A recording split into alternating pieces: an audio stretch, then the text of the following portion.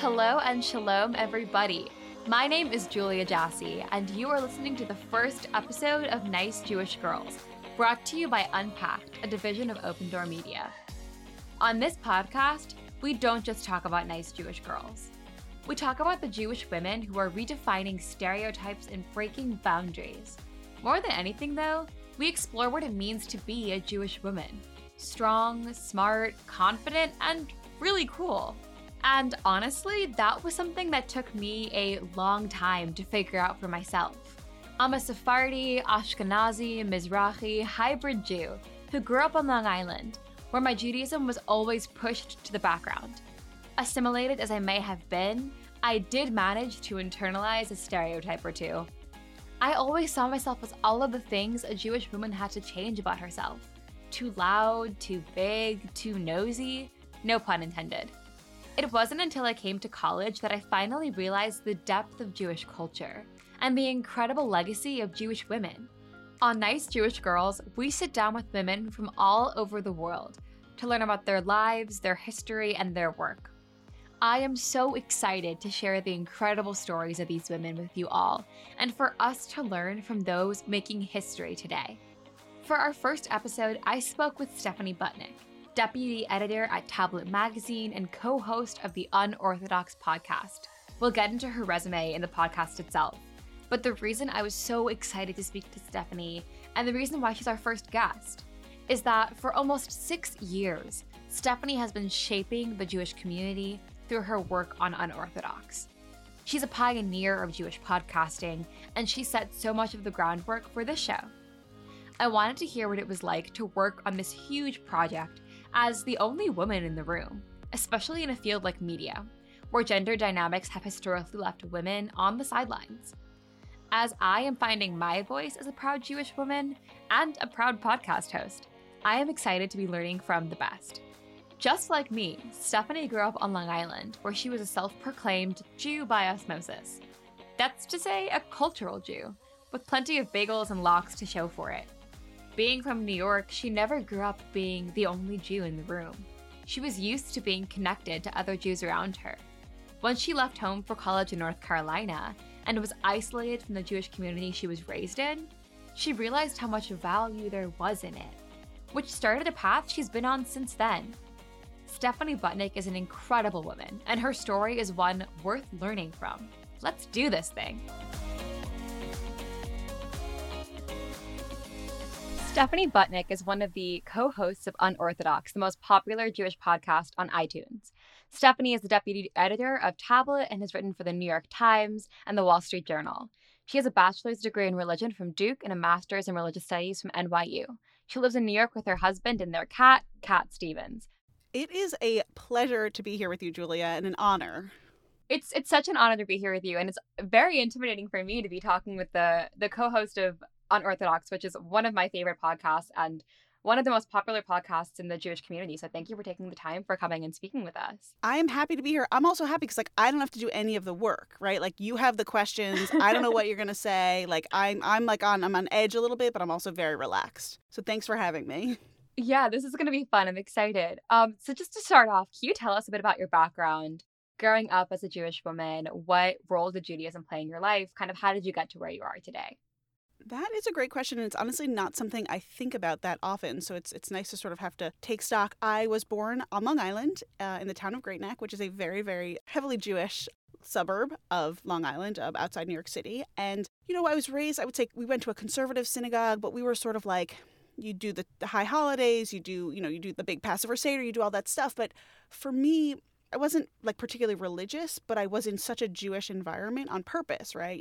That was something that was appealing to my parents because my mother always grew up being one of very, very few Jews. She moved around a bunch when she was younger, and so she really wanted to raise us in a place where we would not be a minority. And so, in fact, we were the real majority in Great Neck. I don't know what the numbers were, but I remember being there was the Catholic girl in our class in high school, which I know is not the norm in pretty much anywhere else. So it was definitely a very, very particular environment. So I definitely felt very Jewish because, most of the people I was friends with were Jewish. A lot of them were Iranian American. They were Persian Jews. So I had sort of that taste, specifically the taste, right? We had great Persian food all the time at my friend's house. So I was really, really exposed early to both Ashkenazi and non-Ashkenazi Jews, right? Jews who were not from Eastern Europe. So that's sort of the best way to describe my upbringing, like not being particularly religious, but being around in a very Jewish environment. And then I went to college in North Carolina and quickly learned that the environment in which I had grown up was very atypical, and Jews are not a majority everywhere they go. And so I got really, really interested in all the ways in which my childhood had, almost unbeknownst to me, been shaped by the place in which I was raised. And so I became a religion major, which confused my parents a little bit, but really was my way of trying to dig into the forces that control so much of our lives without us even realizing it. And so immersing myself in such a non-Jewish university environment, I really wanted to get down to business and see this academic side of religion. Yeah, so much of that I'm going to want to get into. But one thing that I thought was so interesting, I'm also from Long Island. I'm from Dix Hills. Oh. Yeah, very so you Jewish get area it. as well. Yeah, exactly. So when you're speaking about your upbringing, coming from a place where kind of how my family described it was we were high holiday Jews. Like we'd go on, Yom Kippur, and that would be about it. But it's then you're when Jewish by osmosis, right? Because it seems like everyone else, there's a bunch of bagel places, there's the deli, that all just exists. And you don't realize that there are people in places who don't have a kosher deli readily accessible to them. We had 17, I feel like. Yeah, that's actually something I want to talk to you about, because listening to Unorthodox, that's something that you guys talk about a lot, I think, on the podcast, this idea of kind of being a New York Jew, where New York culture is so heavily impacted by Judaism, and Judaism in New York is so heavily impacted by being in New York. So this idea of Jewish culture becoming more universalized, of people who might not be Jewish. I mean, I know for me growing up and going to school in Long Island, people would be saying Yiddish words and they wouldn't even be Jewish. They'd say, oh, this is, kind of my shtick. And they'd be in science class with someone who's not Jewish. And it's kind of just universalizing of Jewish culture. Did you experience that a lot when you were growing up on Long Island? Is that something that you see in your day-to-day in New York today? What are your thoughts? I mean, to me, so much of my present life, my professional and personal life, is just me trying to figure out all the things that happened when I was growing up that I didn't even think about. To have 4 bar bat mitzvahs in a weekend, right, you did the service, then there was a lunch party, then there was a thing, and then maybe there was something on Sunday, and that was my social life for a year and a half in middle school. And then, of course, that's not the case for so many people. And so I think what I've been trying to do, we get accused a lot on the show. They say, oh, we're too New York centric. I mean, I'm from New York, the suburbs, and I live in Manhattan now. My co-host, Liel Leibovitz, is from Herzliya, Israel, and he came to the United States about 20 years ago and is raising his family here and speaks very nearly unaccented English. We sometimes make fun of him when his Hebrew accent comes out on these random words. He said instead of mosaic, he said mosaic. And then our third co-host, Mark Oppenheimer, he grew up in Western Massachusetts and now lives in New Haven. And so, yes, we're all northeastern based Jews, but we have a lot of diversity within.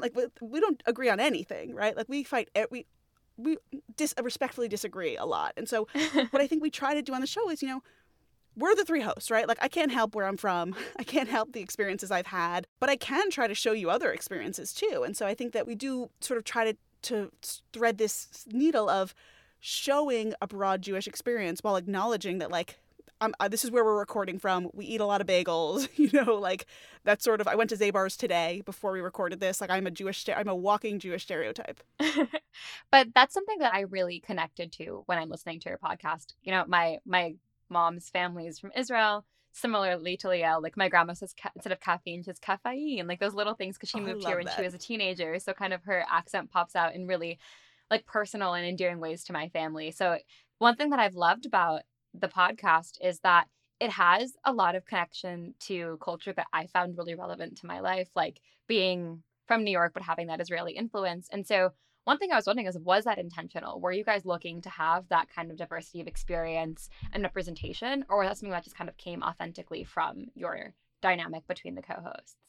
I will say that nothing about the show was on purpose. The show started in August of 2015, which is crazy to me. And Mark, we all worked together at Tablet Magazine. We had these weekly story meetings where the staff sits around and talks about what's going on in the world, who should write what holidays are coming up. And Mark sort of said, podcasts are booming. Why don't we do a show that's just sort of the conversations we're having in the office? Because maybe those are the conversations that people are either having at home, having around their Shabbat tables, at their youth groups, at their synagogues, or not at any of those places, right? Or interested in having those conversations or scared of having those conversations. So he sort of said, maybe we should just do this for the public, right? And see if people want to listen in. Of course, Liel and I immediately were like, that's a terrible idea. Who wants to listen to us just like babble on and like, you know, but, you know, surprisingly to me, still to this day, people really listened, right? They heard an honest, authentic Jewish conversation that was proud to be Jewish and that was fun. And I think those to me, like Jewish pride and fun and like not being serious, not being like, oh, the high holidays, like actually showing that Jewish culture is fun and vibrant and looks different to everyone, right? Like all of these ways in which people are Jewish today are important and are valid. And we have this weird, intimate way to show them to you, right? Because we're in your little earbuds and you're not reading an article that people are like screaming about on Twitter. You don't watch TV. Like we're in your ears. And so there's something that was really intimate about that connection. And I think that's why there are so many, now there's a ton of Jewish, I mean, there were Jewish podcasts before us, obviously, but I love we're sort of in this renaissance of Jews talking, I think, Jews talking to other Jews and non-Jews. Yeah. I mean, Jews talking, it's kind of our favorite pastime. We can't stop. It's just natural that we make a podcast at this point because we like to talk this much. Might as well share it with people. We've been podcasting since, like, you know, the Hebrew Bible at this point, I feel like. Unorthodox is fun to listen to. And one thing that you bring as the female voice is this really cool and empowering kind of tone to it. And it's really rewarding to listen to. So how has that been received and how is that dynamic broken down? You know, it's funny. I would say if you listen to like the first 6 months of the show, you would hear me maybe 10% of the time. Because I started at Tablet when I was, I think, 23. I was right out of grad school. I worked at the front desk as an editorial assistant, and I've worked my way up to being the deputy editor. I just never left. It's like a game of Survivor. Like I outwitted and outlasted everyone, which I love. And so now I'm the deputy editor, and I really work closely with our editor-in-chief, Alana Newhouse, who's been a mentor to me. So I sort of came at this feeling like, okay, my two co-hosts are these guys. They're 10 years older than I am. They've both published books. They're so smart. Of course, none of that. I mean, they're smart, but like they're not. Like, it took me a while. I was nervous, and I thought, you know, what if I say something stupid? What if I say something that someone's going to be mean about? What if I make a factual error? And it was hard for me to break into the conversation because they talk a lot. And so I had this really weird time where I was like, I think I'm doing okay at this. I was just so nervous every time we recorded. And this thing happened. We did a live show at Yale, and we had a professor on the show. And this was like in our first, I think it was like we were doing the show for like a few months at this point. And I don't know if someone wanted us to do a live show. But so I remember afterwards, he said to me, he said, you know, can I speak to you as though you were one of my students? And I was like, oh, okay. Like, you know, upspeak, whatever, like fry, you know. Yeah, I'm like, okay, maybe, sure. You want to talk to me? Okay. And he said, I listened to the show in preparation for being a guest on it. And there are 3 hosts, and 2 of them talk a lot, and 1 of them barely talks at all. And he's like, and do you know which one you are? And I was like, the one that barely talks at all. And he sort of pointed it out to me. And I remember that drive back from New Haven, I was really upset because I was just like embarrassed. I had been called out. I wasn't good. Like all the things that I think particularly as young women, at this point I was a young woman. This was like 7 years ago. But, you know, I had internalized all of these things. And actually what I realized was, he's right. I don't talk a lot. And so what I did was I went to my co-host and I said, you guys have to let me talk more. You guys have to like slow down, let me be part of the conversation. And they were like, no, you need to break into the conversation. We're not going to change our cadence to accommodate you. You should be talking as much as we are. And so the joke is now I have not stopped talking since. And I talk all the time. I interrupt everyone. I'm so like I have my speak patterns have completely changed. But for me, it was a really important professional lesson of the value of assertiveness, right? Yeah. I think I had said, I'm scared, I'm not smart. And I'm like, I say stuff that's wrong all the time. First of all, it can get edited out. Second of all, so do my co-hosts. Third of all, everyone does. I mean, there was this idea where I really had to put myself out there and no one made it easy for me. And so what ended up happening was I got this really valuable lesson early on in my career. Because at that point, I had been at Tablet for a few years and I was suddenly becoming a much more, I think assertive is the right word. I would always say aggressive. And my therapist was like, you mean assertive? Yeah. So I think that there's a real lesson for me. And I've talked to a lot of young female listeners about this. They're the ones who come up to me after our live shows and say, like, I've really been, not that I'm doing anything particularly amazing, but like people have said, like, you know, I noticed that you talk more and like it's made me want to talk more. It's made me realize that my voice is as valid as whatever men around me are saying. And I think for me, if that's something that can be like useful or something someone can mirror, I think it's all been worth it for me. Yeah, absolutely. And I think that what you're talking about is something that I've definitely experienced a lot in my life, and I'm sure any woman who's listening to this has also experienced that feeling of, if I am being assertive, that's going to be seen as aggressive. Yeah. But if a man is as assertive as I am, he's going to be seen as, oh, wow, intelligent, smart, all So of these smart. great things. Yeah. And then when Brilliant. A genius. Yeah. And kind of eccentric. women only speak when we're so certain of what we have to say. We only ask a question when we are so certain that it's going to be perceived as smart. Men do not have that concern. They say whatever comes to their minds. And I think that you see it like beginning at an academic level and then going into the professional world, and especially in media and journalism, a field where like historically has been very male dominated. It's really empowering for young women to see other women breaking that stereotype and being as assertive and smart and confident and strong as men are. Well, it is so funny. I remember being in class and being like, I have the most brilliant thought and it is fully formed. And oh, wait, I waited too long to raise my hand and we are on a different topic now. And so actually you can't say it. But I do think there's a lot that we can learn. I mean, it's particularly in the Jewish communal world too. I mean, there's a ton of women who are doing these amazing, I mean, men too. It's really, I'm not trying to generalize too much, but I think that these things happen in all sorts of arenas, all sorts of fields. And what I love to see is sort of the young women in the Jewish world who are just like taking this on and making their own thing and just starting their own projects and their own companies. And you're just, it's really inspiring to me because, you know, I don't know that I thought that that was possible necessarily. Like, I'm happy with this role I have on a podcast where I'm the female voice.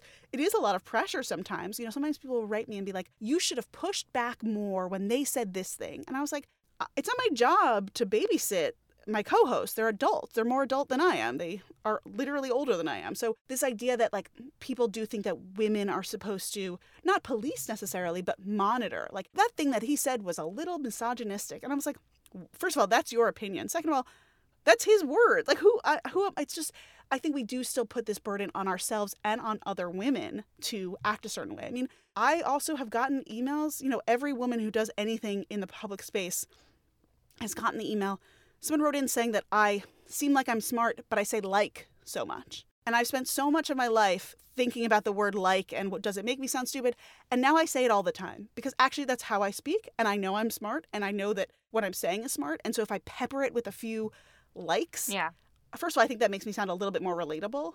But also I'm not going to not do that because someone wrote in. But because this obviously man wrote in and said that, I doubled down on it. And I think I read the letter on air and said, this letter is going to make me, like, in response to this letter, I will commit to saying like as much as I want, more than I did before. And I love that. And I think being from Long Island, that's kind of how we speak.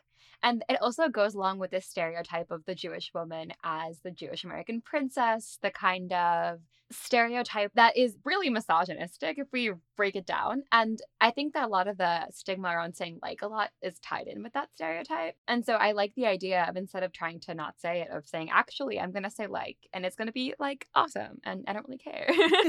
I think it's so true. I mean, we did a whole episode about the Jewish American princess stereotype and what it means today. And it has its root in like anti-Semitism and misogyny, right? Because like think about all this era of comedy that was like Jewish men making fun of their mothers and their wives. Yeah. And if we think about the Jewish wife, she's like lascivious but withholding. She's like oversexed but doesn't want, like she's both things. How is she both things? Both things are not possible. Yeah. And I think that for Jewish men, putting women down was useful for them. Because then they were not, for once, the butt of the joke in mid-century America. But then the Jewish women sort of like internalized it and turned it on each other in some weird way. And you know what? Like, it makes me want to carry a Prada backpack in solidarity with my people. Because that doesn't mean anything about me, right? That's like the things are not who we are, and that's okay.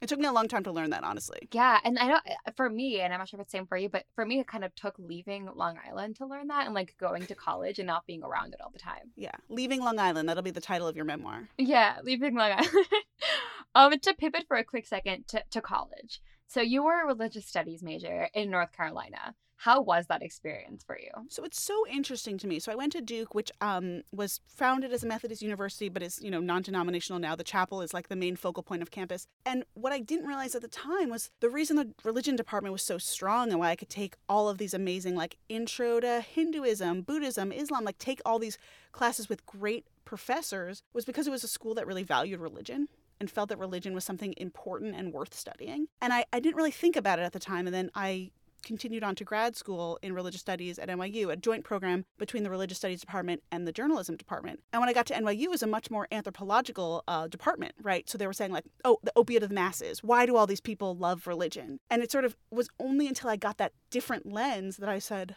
oh, at Duke, the underlying theme was like, religion's important and we should like value it and study it. Whereas NYU had this much more like cynical take on like, why do these people do these crazy things? It's funny, you don't learn the lessons of where you are until you go somewhere else. It's sort of like what you're saying about Long Island, right? Like you have to leave and experience something else to get any perspective on your initial surroundings. Absolutely. And which of those two schools of thought do you think you connected with more? I loved the idea that Duke was a place that really valued the importance of religion in people's lives. I mean, I'm not a particularly religious person. It's funny, when you work in a Jewish environment, I feel like I get off for like Rosh Hashanah and I'm like, oh, I'm done. I've been planning this holiday for like 6 months, what our content's going to be, what we're going to do, how we're going to like serve the people. I'm like, wait, I'm supposed to go to synagogue now? But so for me, that's been my own interesting spiritual journey. But, you know, I believe that religion is important to people. And I think that particularly Judaism, it's so funny, you know, because my friends who are Catholic say, like, there's no Catholic food, right? Like, there's no cultural Catholicism. You sort of are in or you're out. And on our show, we have a Gentile, each week on Unorthodox, we have a Jewish guest and a Gentile of the week. And the Gentile of the week, we joke, gets to ask us a question, a universally, whatever, renowned panel of experts, whatever we jokingly call ourselves. And a lot of the questions we've gotten are like, if I grew up and stopped believing in Jesus, like, that was it for me. I didn't go, like, there was no place for me in church. There was no place for me in this religious world. And once I stopped believing, there was just no room for me. And the questions are all like, it doesn't seem like that's the same thing in Judaism. And so what we really get to explore a lot is just the ways, like atheist Jews, it's not a weird concept to me at all. But for a lot of Christians, they're like, wait, what?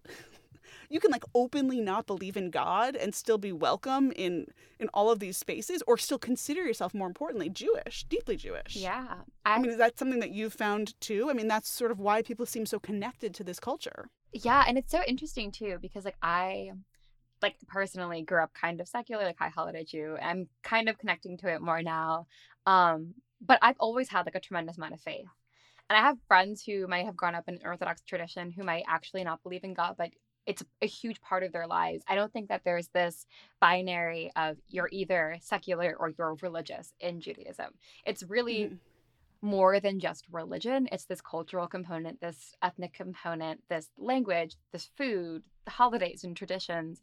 And I think that it's so much more complicated, especially in like a modern conception of what's happening in the world. And that's something that kind of attracted me to Jewish studies, was this, I'd argue, exogenous kind of tension between religion and modernity. Ooh, and that's a good word. What does that mean? Exogenous. Like kind of outwardly placed onto it.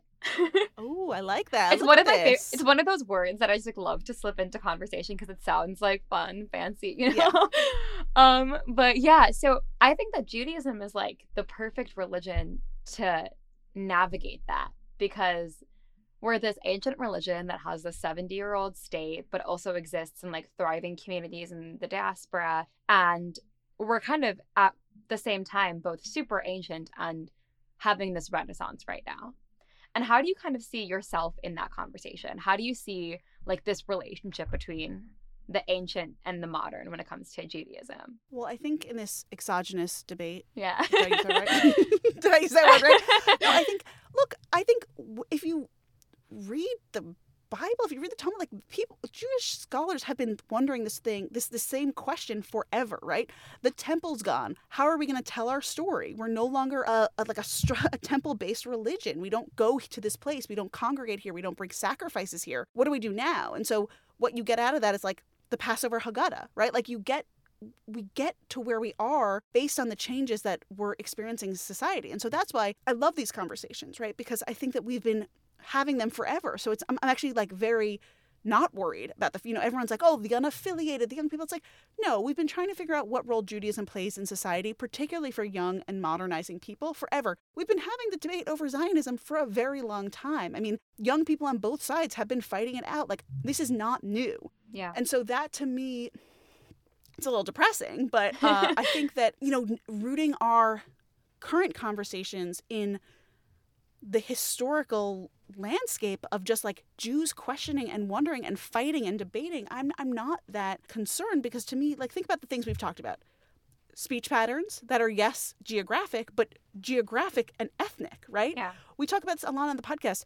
Jews have a way of speaking, and yes, it's maybe different in New York than it is in California, but like, I interrupt all the time, and there's Deborah Tannen is this linguist who says it's called cooperative overlapping, and there's a way that Jews speak that is different. Yeah. And I think it's because we're like used to being at these big Shabbat tables, and like you have to yell to get a word in edgewise, you have to grab the food to get a bite, like, you know what I'm talking about. 100%, And so yeah. to me, like, I think the strength of Judaism is like, I don't know that there's a Catholic form of conversation. I hope there is, right? Because that to me is something that keeps me grounded in Judaism, even as though I don't go to synagogue. I have Jewish conversations all day long, and so I feel validated and fulfilled and heartened by this, right? Like, you are starting a new show all about Jewish women. Like, that's amazing. That's great. I'm not worried about the future of like Jewish continuity and synagogue membership, because actually, like, people are going to listen to your podcast and feel that connection in a more modern way. They might still go to synagogue and there's no problem with it, but the fact that they don't doesn't necessarily mean like we're all doomed. Yeah. What do you I think? totally agree. And I think that there's a renewed emphasis on the cultural part of Judaism right now, which I think, like, there is this thing we talked about in one of my Jewish studies classes, which basically is like the 3-generation rule, which is that something horrible happens in the first generation, be it the Holocaust, the Farhud, whatever it is. Second generation says, okay, we're going to kind of separate ourselves from this. It was bad. It caused us to have a genocide and ethnic cleansing. We're not going to get involved with religion. And then the third generation says, oh my God, there's this beautiful culture, this beautiful religion, this beautiful history that I had no connection to because my family wanted to separate ourselves from it, and I want to have a connection to it now. And I think that we're kind of experiencing this renaissance in the third generation right now, where really bad things have happened, and they're continuing to happen. But there is this young generation of Jews who are kind of in that third generation who realize that they really want to connect in a really powerful way to our Judaism. And I think that's kind of what we're seeing now with all of the projects that are coming out.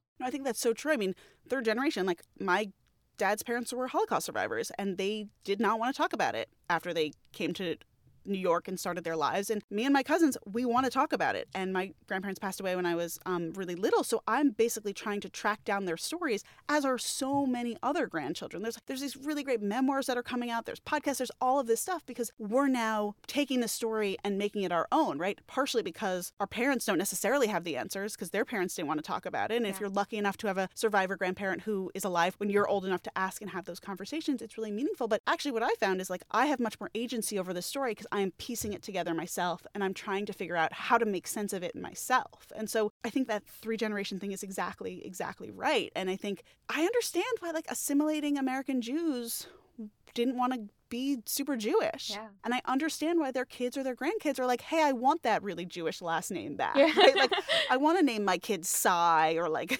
I don't know what these old timey names were, but like, that's what's happening now. And I think that's amazing. And it's not, I think it can be free of judgment, or it's not like, oh, my parents' generation did it wrong. It's just, it's where you are in the world. And I'm so curious now, because I think what we're seeing now is like the rise of anti-Semitism since Pittsburgh, at least, the first in our lives and in our conception of America not being such like a warm and fuzzy place for Jews. And so I think it has the potential to turn people away, as it once did, right, to assimilate more.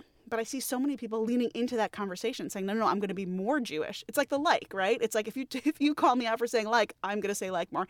If you're going to attack me for being a Jew, I'm going to be so much more in your face about it. That's something I've noticed a lot too, that the rising anti-Semitism has reminded me of what I'm fighting for. Because the second that your Judaism is kind of something people don't like about you, it's something that's under threat, or you see people who were killed in Pittsburgh because they have the same faith as you, you realize that this is something that people are quite literally dying for. People have been killed for.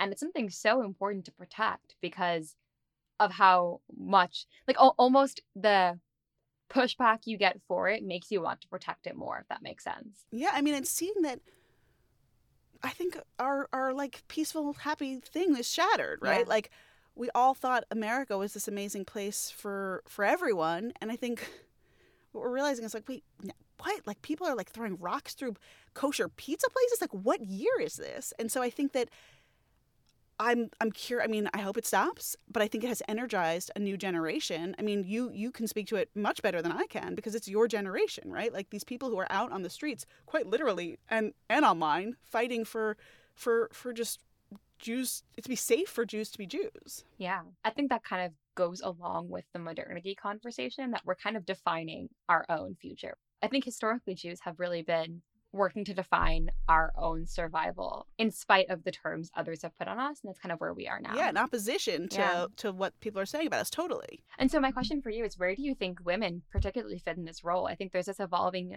social conception of what a woman's role is, and I think that's also impacting the conversation in Judaism. Where do you see us in this conversation?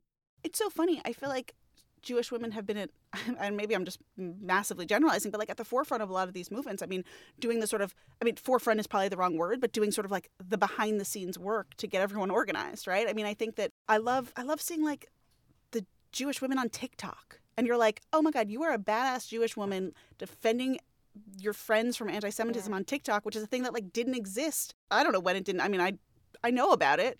Like I'm a little bit cool, but like you see all of these younger Jewish women saying like, no, you're going to respect me as a woman and you're going to respect me as a Jew. Yeah. And I think that combination took a really long time for us to get to, right? If you look through the history of feminism, it's like we have all these Jewish women, we have like our Betty Friedan's and our Gloria Steinem's, but like they were women, right? Like they weren't necessarily fighting or could fight or felt they could fight or wanted to fight as Jewish women. And so what we're seeing now is go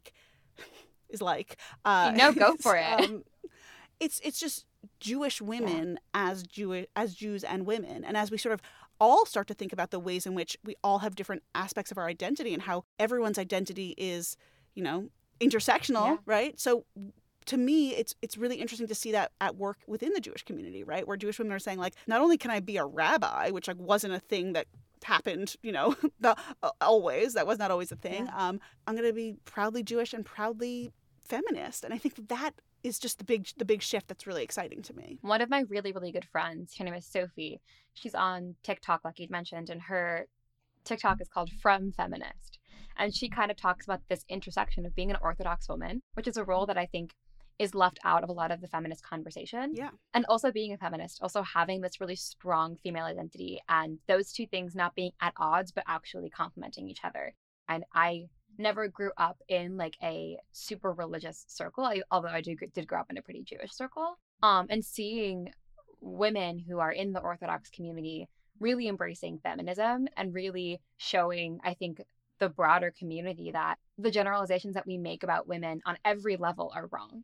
It's just been so eye-opening and so inspiring to see. And I love seeing women breaking those stereotypes in every turn. And it's just wonderful to watch. But it's so true, right? I mean, I'm guilty of at one point thinking, oh, like you wear a skirt, like you have to cover up. That's like modesty must mean X, Y, and Z. Or you cover your hair because your husband, like actually there are all sorts of reasons that women do all sorts of things. And I think that conversation has widened.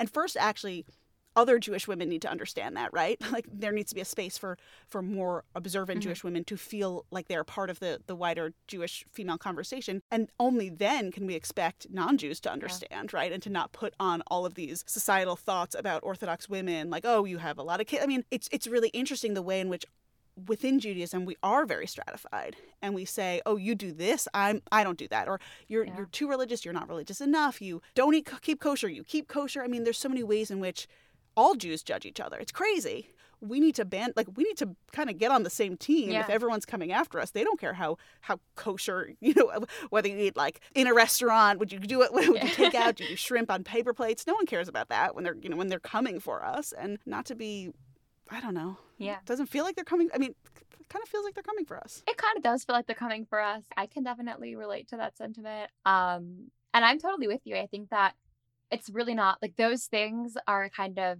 at least I see them as extremely personal. My decision of whether or not I'm going to like eat kosher food is my decision, but my community is far more broad than that. And when I'm looking at anti-Semitism, just like you said, obviously the Orthodox community is the most visibly Jewish. Yeah. And so they're going to be the first targets. Totally. But if we think that they're going to stop with the Orthodox community and not care about the rest of us, that's just untrue. And we owe it to ourselves and our community to defend each other equally. It's so funny we like have this conversation. Of course, what it means to look Jewish means nothing, right? Jews are everyone, and everyone are Jews, and so you can look like anything. But if you do think about, like, I think I look very Jewish because I can see myself in the mirror, but I'm not necessarily someone who's going to be in a kosher, like, it's true, the people who are, for several years now, have been violently attacked are the people who are visibly Jewish, right? The men, like, and that's so I do think that, like, from feminists, right, that perspective is even more important, right? Because if you're actually bearing the burden of, like, the physical world, knowing that you're Jewish, whereas, like, I'm not wearing anything that says, like, I'm a big Jew, so come after me. I mean, I think that there's a level of security there, which is kind of messed up. Yeah, absolutely. I think that's part of why these divisions are just going to hurt more than they help. I see a lot of activists online talking about how we really have to stand up for the Orthodox community because they're going to be the first people who are threatened. And they've been saying this for years.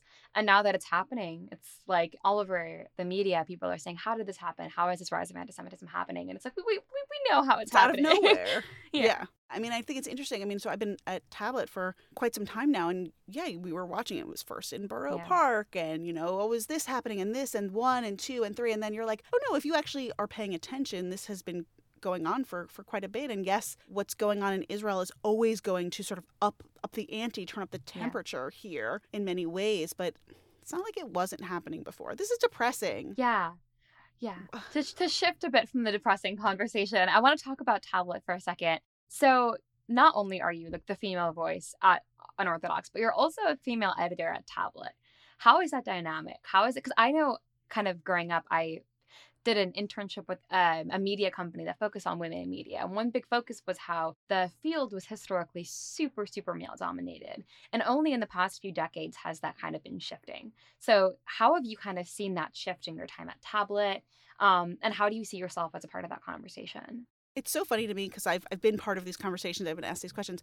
Tablet was founded by a woman, but founded by Alana Newhouse, who is an incredible, amazing, brilliant, genius woman, and she runs this magazine, and I'm her deputy, and there are lots of women that we work with, so it's so funny. I mean, I think that it's definitely an atypical experience, but I can sort of say, like, I talk to my boss about everything. Like, she's like one of my closest friends, and I have a very lucky situation, right, where I can really look up to and admire and have, you know, at hand a really strong female mentor who has helped me, again, become more assertive, ask for what I need as an employee, manage. She's given me teams to manage. And I would say, you know, I probably manage, if I think about it, more men than women.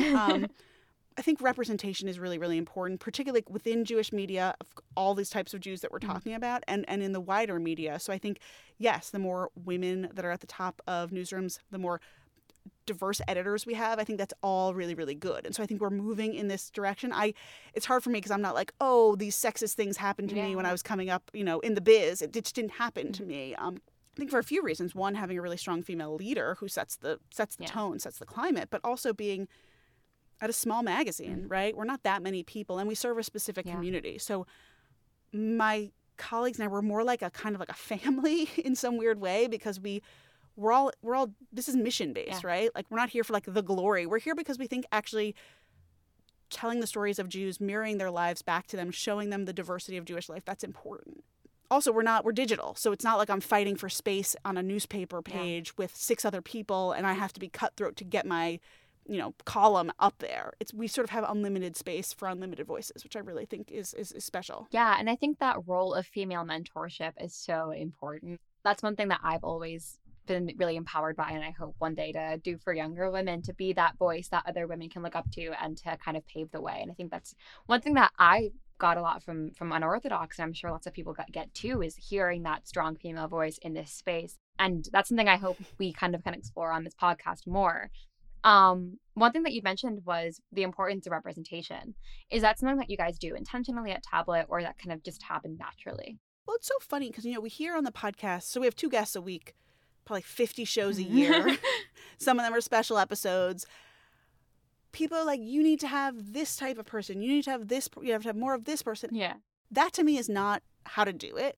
To me, I'm always looking for really interesting guests, right? And trying to showcase different viewpoints. With the past year, I mean, we've been able to get guests from all over. It used to be like you had to come to New York, be in our studio. So that really limits your guests to mostly people who are in the tri-state area, or who can like get in a studio in LA or Chicago.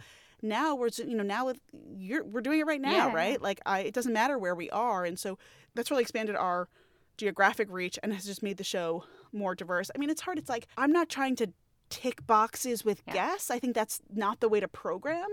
But what it is, what I'm trying to do is just keep an eye out for like what's going on in the wider Jewish world. By the way, only half of those guests are Jews, right? Because we have a Gentile and Jewish guest each week. So we do it as best we can without being like, we haven't had an Orthodox male Jewish guest from Australia recently. Like that's just, to me, not a good way to produce a show that's interesting for people. So I think what we try to do is do it a little bit more organically, where someone will say like, hey, there's this really cool person in my community doing this cool thing.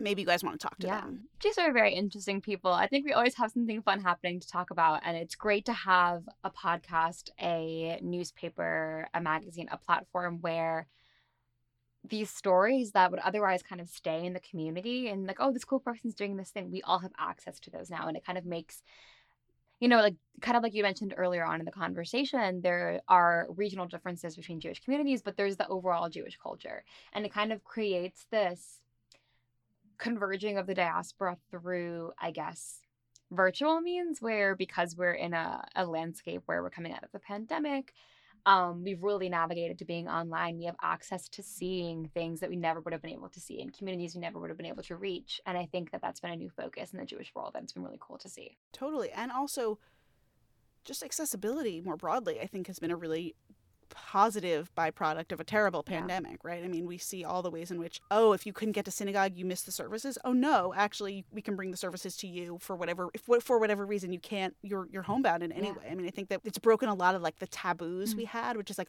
oh, no Zoom services, everything. It's like, no, we can make accommodations. It's hard sometimes, but you can do it. We can change. And I think, again, it's the conversation about modernity, right? Like a synagogue who 2 years ago would have said like, a camera in the sanctuary, oh my God. But like they do it now and they have more people there because of it.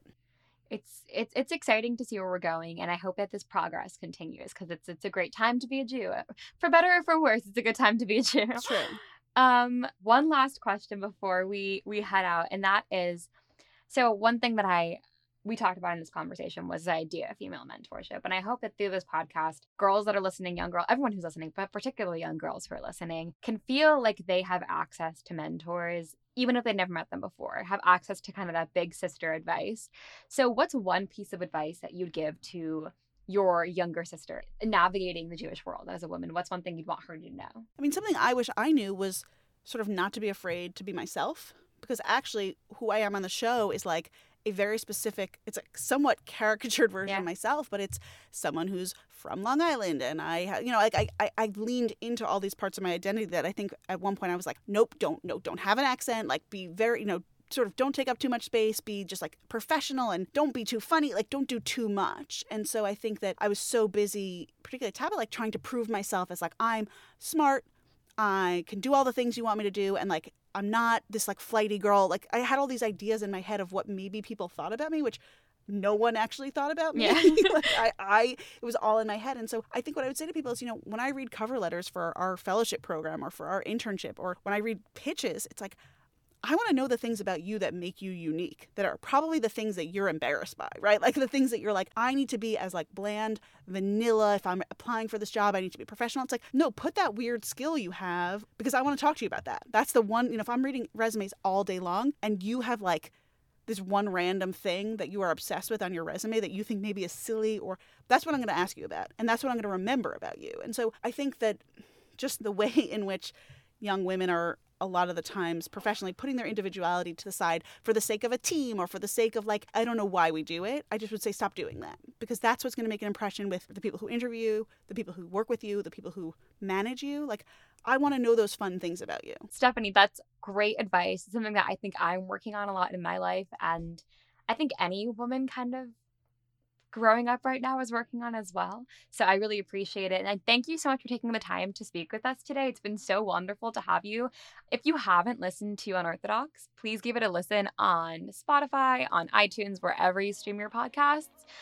Stephanie, it's been such a pleasure speaking with you. Thank you so much. Thank you, Julia. And thank you for thinking I'm a nice Jewish girl. You definitely are. Thank you for coming and speaking with us. It's been a real pleasure. Thank you so much. Thank you. I hope you all loved hearing from Stephanie as much as I did. It was so incredible to speak with her, and I left the conversation feeling a newfound sense of security in, being insecure about my Jewish identity, as odd as that sounds. She talked so much about how Jewish identity isn't static, it's personal. And that's something that has really resonated with me. Because Stephanie Butnick is so much more than a nice Jewish girl. She's a woman who has embraced the pieces of our culture that, totally have, traditionally been used, against us. Stephanie and I both grew up as high holiday Jews on Long Island before studying religion in college and going into the Jewish professional world. So speaking with her honestly felt like speaking to a cousin at Shabbat dinner. Natural, exciting, and super relatable. As you heard in her voice and in her words, Stephanie has realized the strength that comes from her culture. Instead of rejecting the stereotypes of a Long Island Jew or a Jewish woman, she's embraced them. She's found comfort in all of the pieces of her identity on her own terms, religiously, culturally, and, Jewishly. That's something I find particularly impactful, because I've struggled with this myself. Too secular for religious Jews, too religious for secular Jews, too Sephardi for Ashkenazi Jews, too Ashkenazi for Sephardi Jews. And I think it's something we can all find really relatable. The internal struggle within our own identities. It's an uncomfortable place to be, but Stephanie's story reminds us all that being Jewish doesn't mean settling on anybody else's terms. It means embracing your path and your story. And this, my friends, is where we'll leave you for today's episode of Nice Jewish Girls. Hopefully a bit smarter and a bit more inspired. I'd love to hear your feedback and suggestions for other nice Jewish girls to host on this pod. Email us at podcasts@jewishunpacked.com. And join us next week when we'll be speaking with Keshet Star, a lawyer, a marriage equality activist, and a leader in the fight against the Agunot crisis. Nice Jewish Girls is a production of Unpacked, a division of Open Door Media. Rivki Stern is our producer, and I am your host, Julia Jassy. Check out jewishunpacked.com for everything Unpacked related, and subscribe to our other podcasts. Follow Unpacked on all of the social media platforms like TikTok, Instagram, Facebook, YouTube, and Twitter. Just look for @JewishUnpacked. Talk to you later, ladies.